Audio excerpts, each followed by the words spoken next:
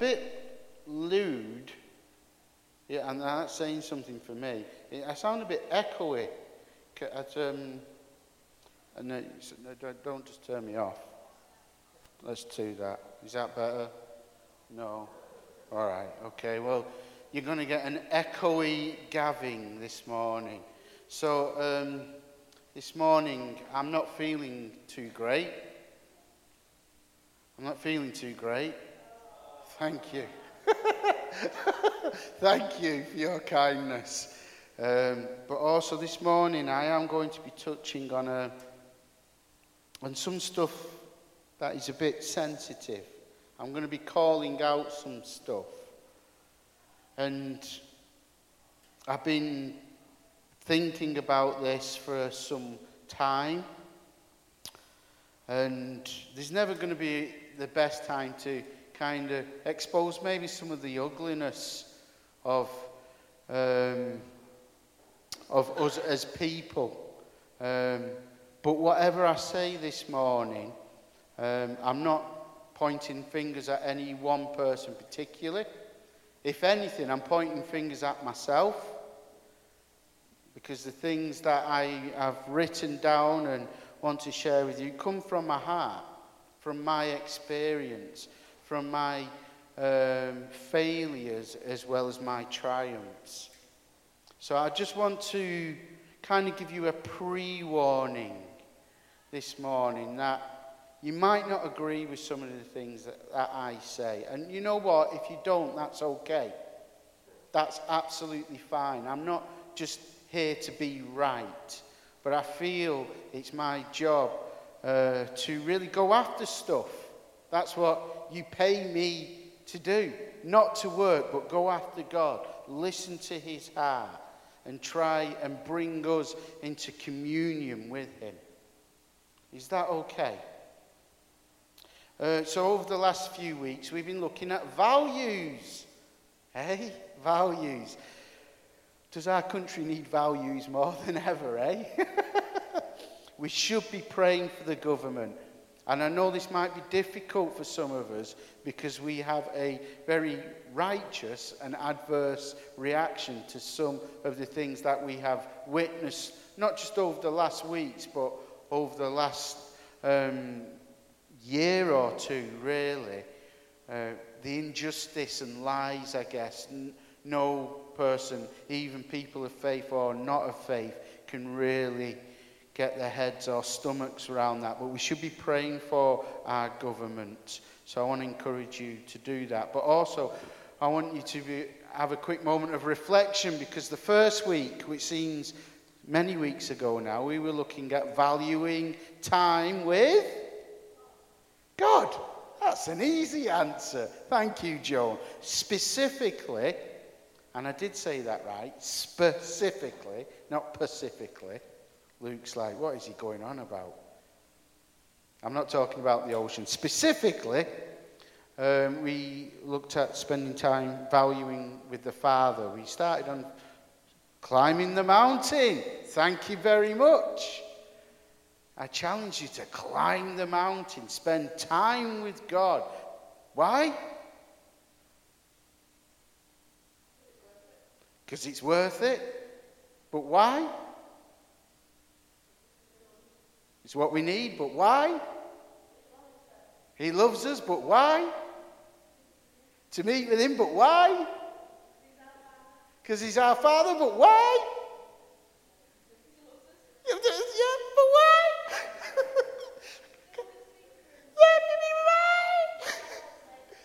Why? Because Jesus did it. I don't know if I could go any higher. So that was the first week. Second week, we looked at valuing the truth. I know it seems bizarre to say it, but you need to know what the truth is to value it, don't you? And remember that famous saying I shared with you by a Scottish-American preacher whose name leaves me at this moment. But he says it's better to stand for something than fall for anything.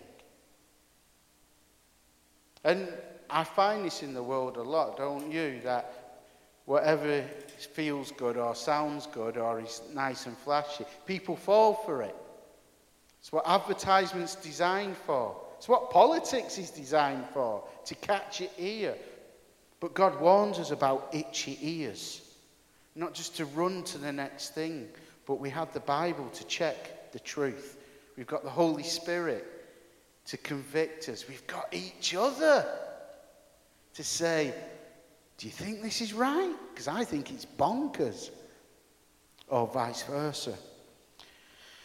But today I want to talk about valuing the church.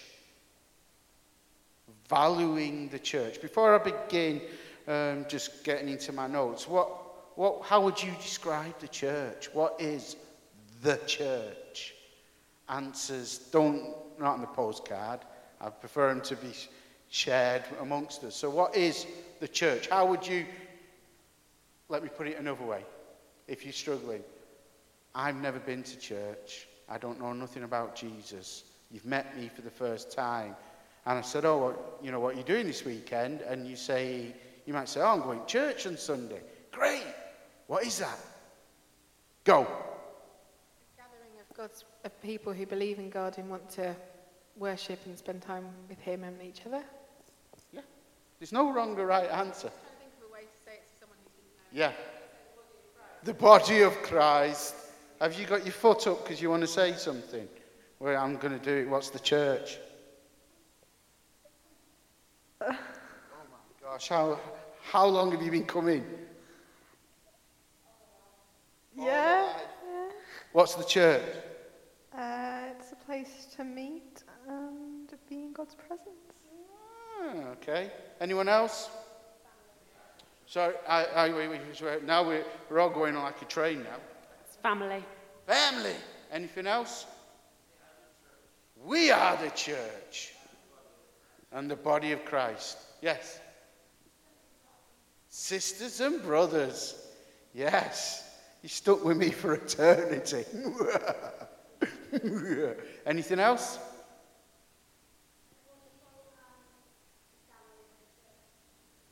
Yes. And there's probably a lot more if you actually didn't get sprung with this question at 11:45 on a Sunday when it's slightly hot and your brain's a bit gooey. Sorry, Anna. Not sorry.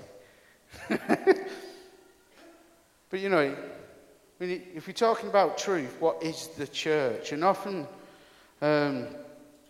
we can have our strong convictions about the church. The thing I wanted to start by saying is, church is great. You are great. But you're emotionally invested. It's not just a club. It's a family. And I don't know about you, but my family are a bit of a mess sometimes. Because we're emotionally invested in each other. And because we care, sometimes we say things that we don't actually mean. Or we do mean at that moment, but it's because there's other stuff going on. And it's the same with the body of Christ. We are emotionally invested. You are not only giving your time, but your money, but you also give your resources, your skills, your passion. And we're trying to throw that all into one big pot and stir it around, and hopefully Christ is going to pop out the other side. It feels a bit like that to me sometimes. We're throwing these ingredients of all these different appetites, different skills, different callings, and out the other side, we want to show Christ. But sometimes that can get a bit messy.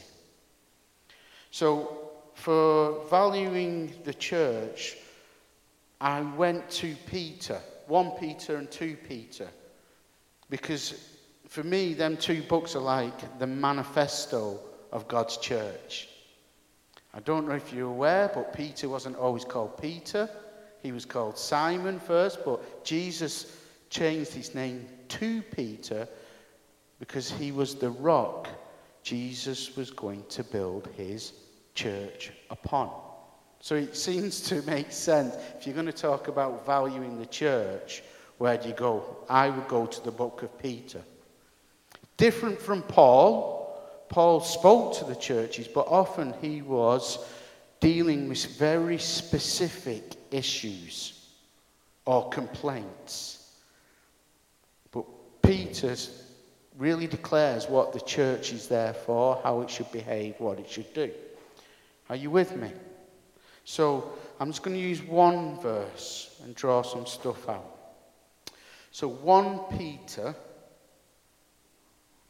1, 22. So it's the book of 1 Peter, chapter 1, verse 22. I'm just going to take a slurp. Mint tea. I'm converted. Oh, that's very nice, thank you. Well, yeah, you might find that out in a bit. So I'm reading from the New Living Translation. So it's 1 Peter 1, verse 22. So he says, "You were cleansed from your sins when you obeyed the truth. So now you must show sincere love to each other as brothers and sisters. Love each other deeply with all your heart." I'll just read that one more time. Like I say, I'm reading from the NLT, the New Living Translation. "You who were cleansed from your sins when you obeyed the truth, so now you must show sincere love to each other as brothers and sisters. Love each other deeply with all your heart." How do I know that this is for us, the church? Because he talks about you being cleansed from your sins. And you're obeying the truth. That's what it is to be a Christian. To confess that you were in rebellion against God. So you have confessed your sins to him. You've recognized that you have fallen short of God's goodness. And what do you get in return? You get cleansed. Whiter than snow, whatever you've done. The blackboard with all the bad stuff that you could write upon it, Jesus comes along and wipes it clean. So this is directly to us. If we confess to know Jesus, we are the church. We are brothers and sisters. We have been cleansed. So Peter is speaking directly to the church. He speaks about those outside the church, but this is what we need to concentrate on. And I wrote just some words that I pulled out of this short verse. Obedience, truth, sincerity, love, family, depth, and being heartfelt. These are things that we are called to be as part of the body of Christ. This is what Peter is imploring, commanding, encouraging, directing. Why? Because these are the qualities that Peter would have seen in Jesus. He saw obedience, he saw truth, he saw utter sincerity, he saw ultimate love. He felt like he was being part of a family, something that was meaningful, which brought depth to his life and to our lives. And it was full of heart. It's not just a head thing, this. It's a heart thing. These are attributes that this verse highlights. And these are the words that we should be trying to describe or see within the church. Not only that, not only these things and attributes that we must carry and confess because we have been cleansed from our sins.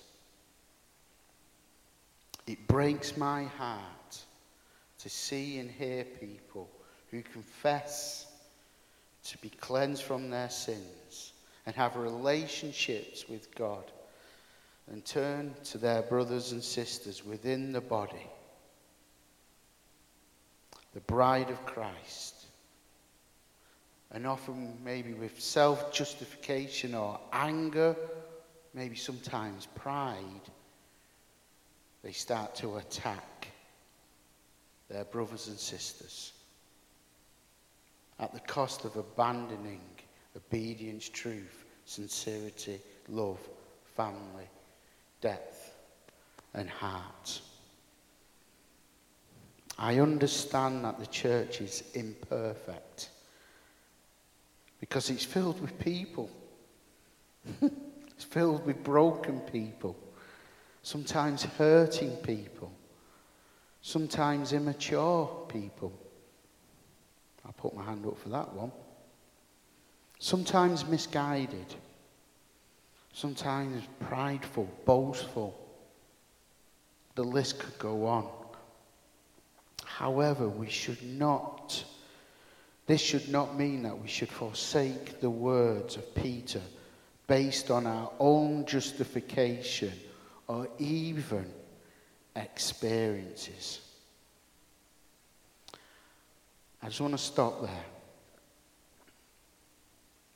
Because I'm not trying to say that your experiences don't matter, because they do. Your experiences shape you, and there's going to be good and bad coming out of that. But let me just take you to the words that Peter says, you are cleansed. You always get another chance with God. When we mess up, he never rejects us. He always welcomes us back in. But sometimes our experiences, particularly within the church, can really damage us. And we can start to fight against our brothers and sisters. We can start to strip down the bride of Christ. I've got a question for you. Does one church leader who's a great communicator of the word but suffer with pride suggest that all leaders are full of pride?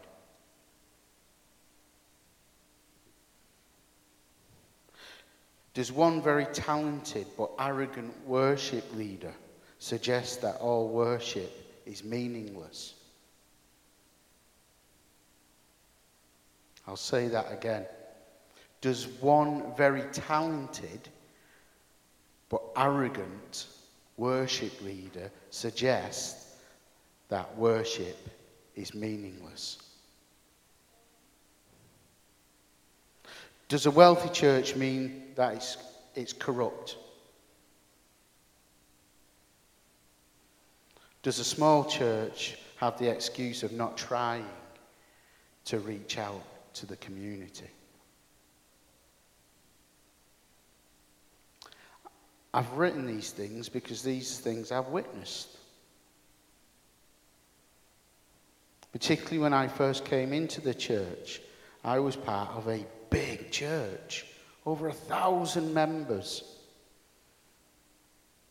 I had a fantastic worship leader who was very arrogant, in my perspective. There was a great communicator of a leader, one of the best, utter evangelist. But I found him to be prideful. And as a young Christian, that really affected me. And I got angry and I got bitter. First with God, how can you allow these kind of people? They're supposed to be da-da-da-da-da-da. And then I started just to attack everyone. It's fruitless. I had to learn the hard way.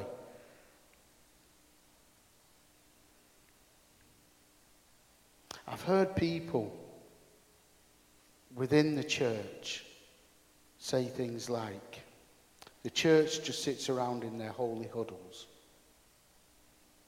The church is out of touch from reality.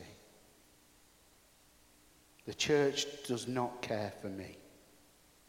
The church does not reach out enough to its neighbours. The church just serves its own needs. The church doesn't reflect or do what I think it should be doing. Church should do more in the community that it's located in. I don't like Christians. The worship goes on too long. The service goes on too long. The preaching does nothing for me. I go to church because I need to be fed. I don't know why half the people go to church. No one does anything except me. If I don't do it, it will never get done. Unfortunately, these are words that I've heard spoken over my time here in Buttershaw. And even worse, some of these things I've thought and said myself.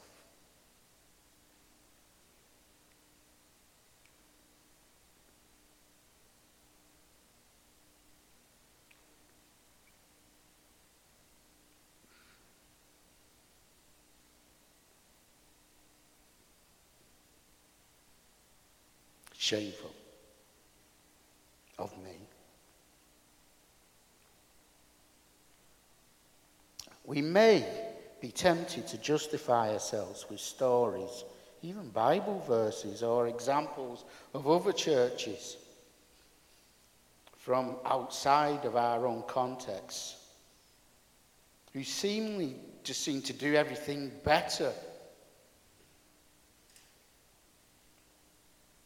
than what we do or experience in our own context.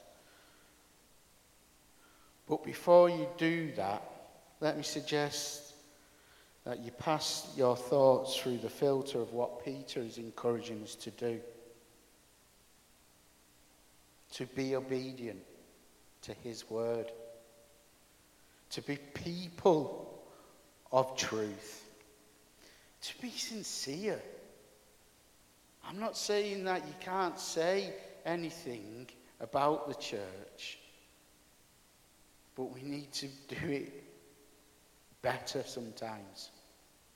Not just complaining to someone, but going actually seeking counsel and saying, I'm struggling with this. I really get angry.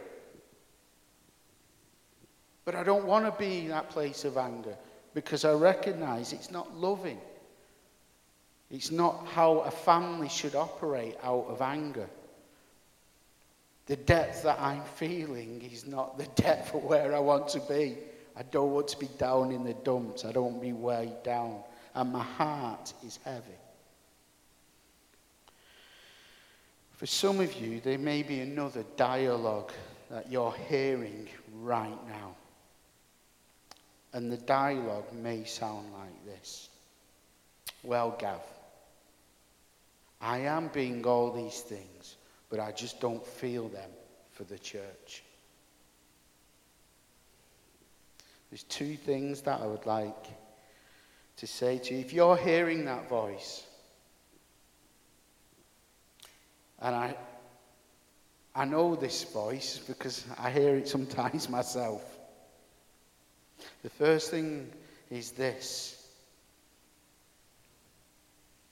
I'm not a better example, or I'm not exempt from having these thoughts. Just because I'm a church leader, I've still got feelings, I've still got emotions. I have and I will continue to battle within myself about the church and its failures, often which is driven by my strong convictions and calling and also understanding. The problem I found with this thought process is that it always separates me from the people I'm called to be with, which is you guys. It builds up a wall of resentment where maybe I'm not being as truthful as I should be, or honest, or heartfelt, because I'm harbouring these thoughts secretly. And they come out. Because one thing I know about people, we leak. We leak. You having a good day? Yep. No, you're not. We know, don't we? We also, apart from the separating from each other and putting distance, it also means I put people into boxes. I categorize people. I don't see them as a brother and sister. I put them into boxes. And that's not honouring to that person, and it's definitely not honouring to God. Because when I put Liz into a box, I'm putting God into a box as well. Because I'm just seeing it through my own filter.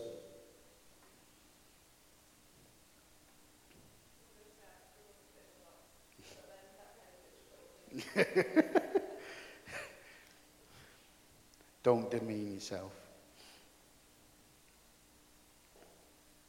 The second thing I'd like to say is simply that this type of dialogue doesn't come from God. God is not in the business of separating his bride, his prize, which is you.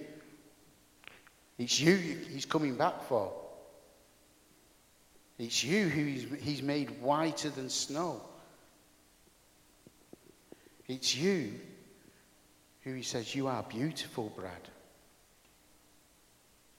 You may not feel it on the outside, but inside you definitely are, brother.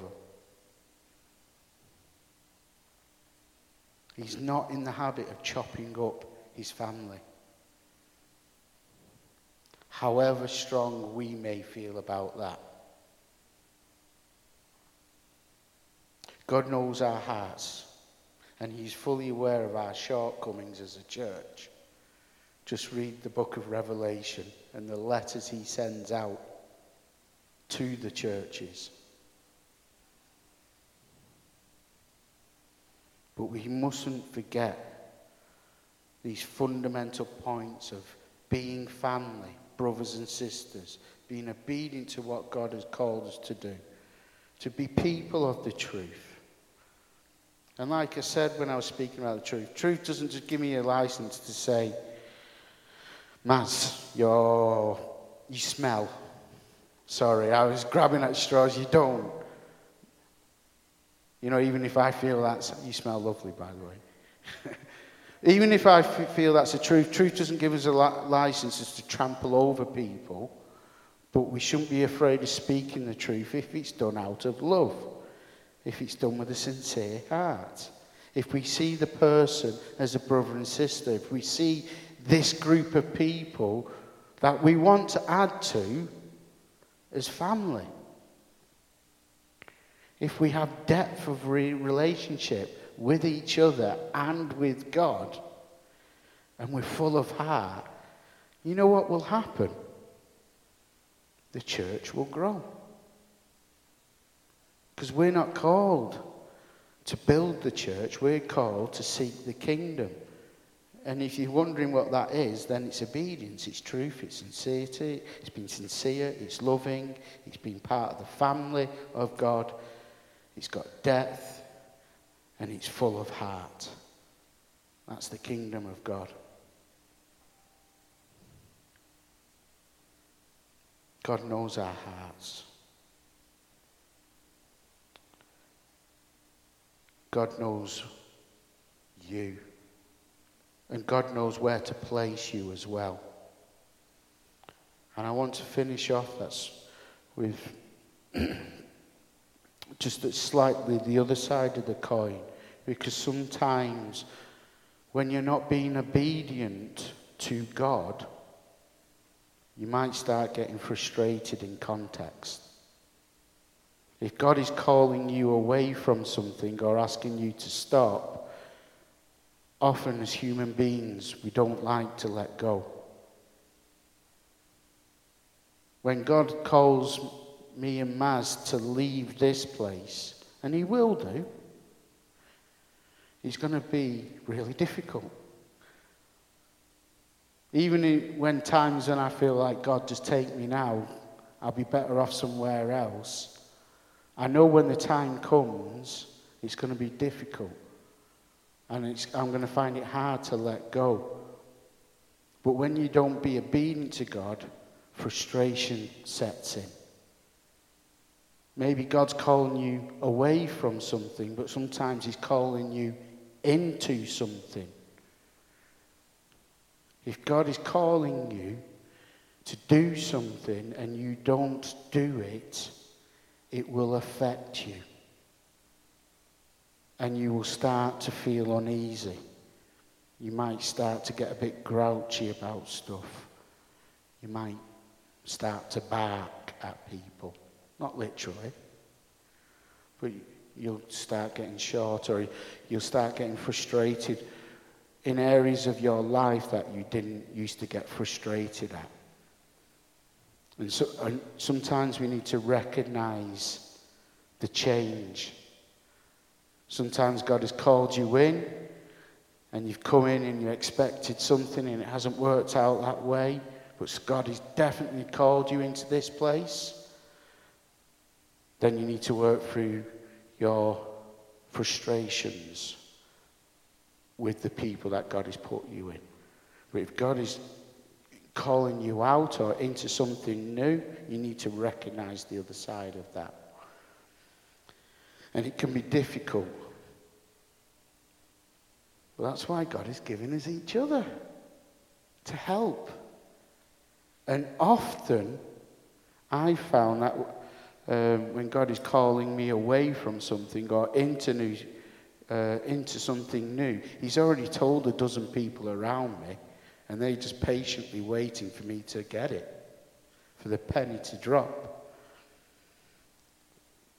But when you're in that place of frustration, what's the last thing you do?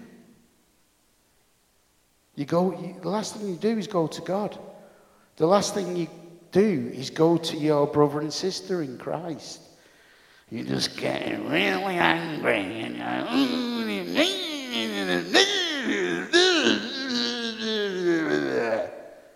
that's okay. I'm not saying don't get angry,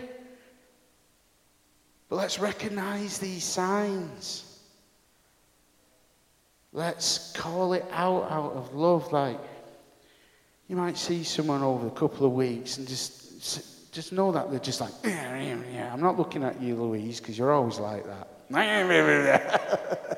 You are with me anyway. Where's your expenses? I say that out of love, obviously.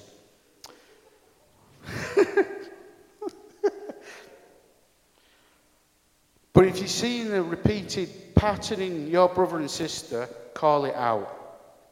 Because you can do. Because you can speak truth. You're actually being obedient. If you're doing it out of love, recognizing that you want the best for your brothers and sister, that you don't want to see them in a box, you don't want to see them frustrated, and you definitely don't want them fighting against God. Let's do it. It brings glory to God and it brings freedom to his people. Church is a mess because you're in it and I'm in it. It's not the righteous that God has come to call, it's the broken, the sick. That's us. We're a bit broken, we're a bit sick, we're a bit twisted. It's okay. God's going to work that out. But what we shouldn't do is attack the bride of Christ. And if you catch yourself doing it, go before God Humble yourself before him. Say, forgive me, God. And you might do it again. Go back to God. Go to a brother and sister that you love and trust and say, I'm struggling with church. I'm struggling with this aspect or this person or this thing. And try to speak it out. Call it out. Don't allow it to fester. Because I've seen it and it does break my heart. Where I see my brothers and sisters living in isolation and I know who's behind it. Every time. And it's not God. If I've said anything that you disagree with or struggle with, because I struggle with this, I'm not saying I've got all the answers, I've got the answer.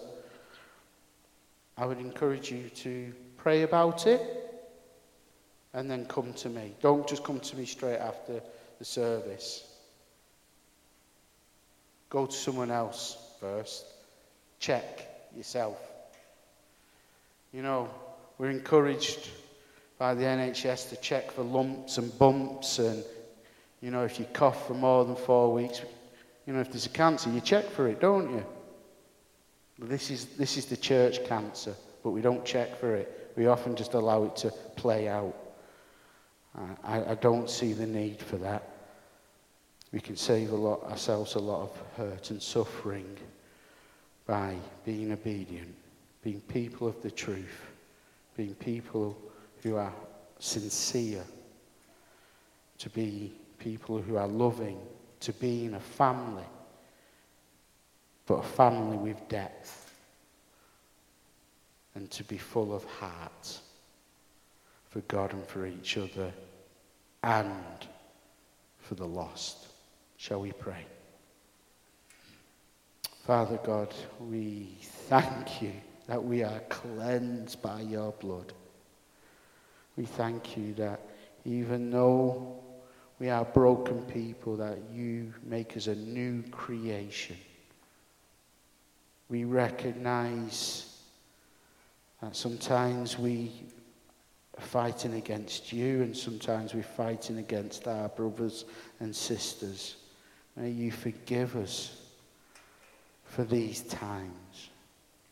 But Holy Spirit, we just ask for humility, that we can continue to be humble before you and not see our brothers and sisters or the church, whether it's the church in context or the worldwide church, Lord. We don't want to fight against each other. We're called to fight against the powers of darkness, to call out the lies, to see the captives being set free, as well as ourselves. In Jesus' name we pray. Amen.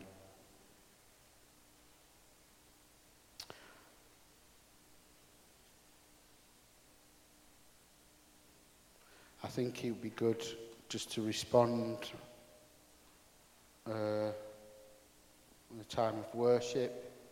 You might just want to sit with your thoughts. If you want to stand and sing, do stand and sing. I also want to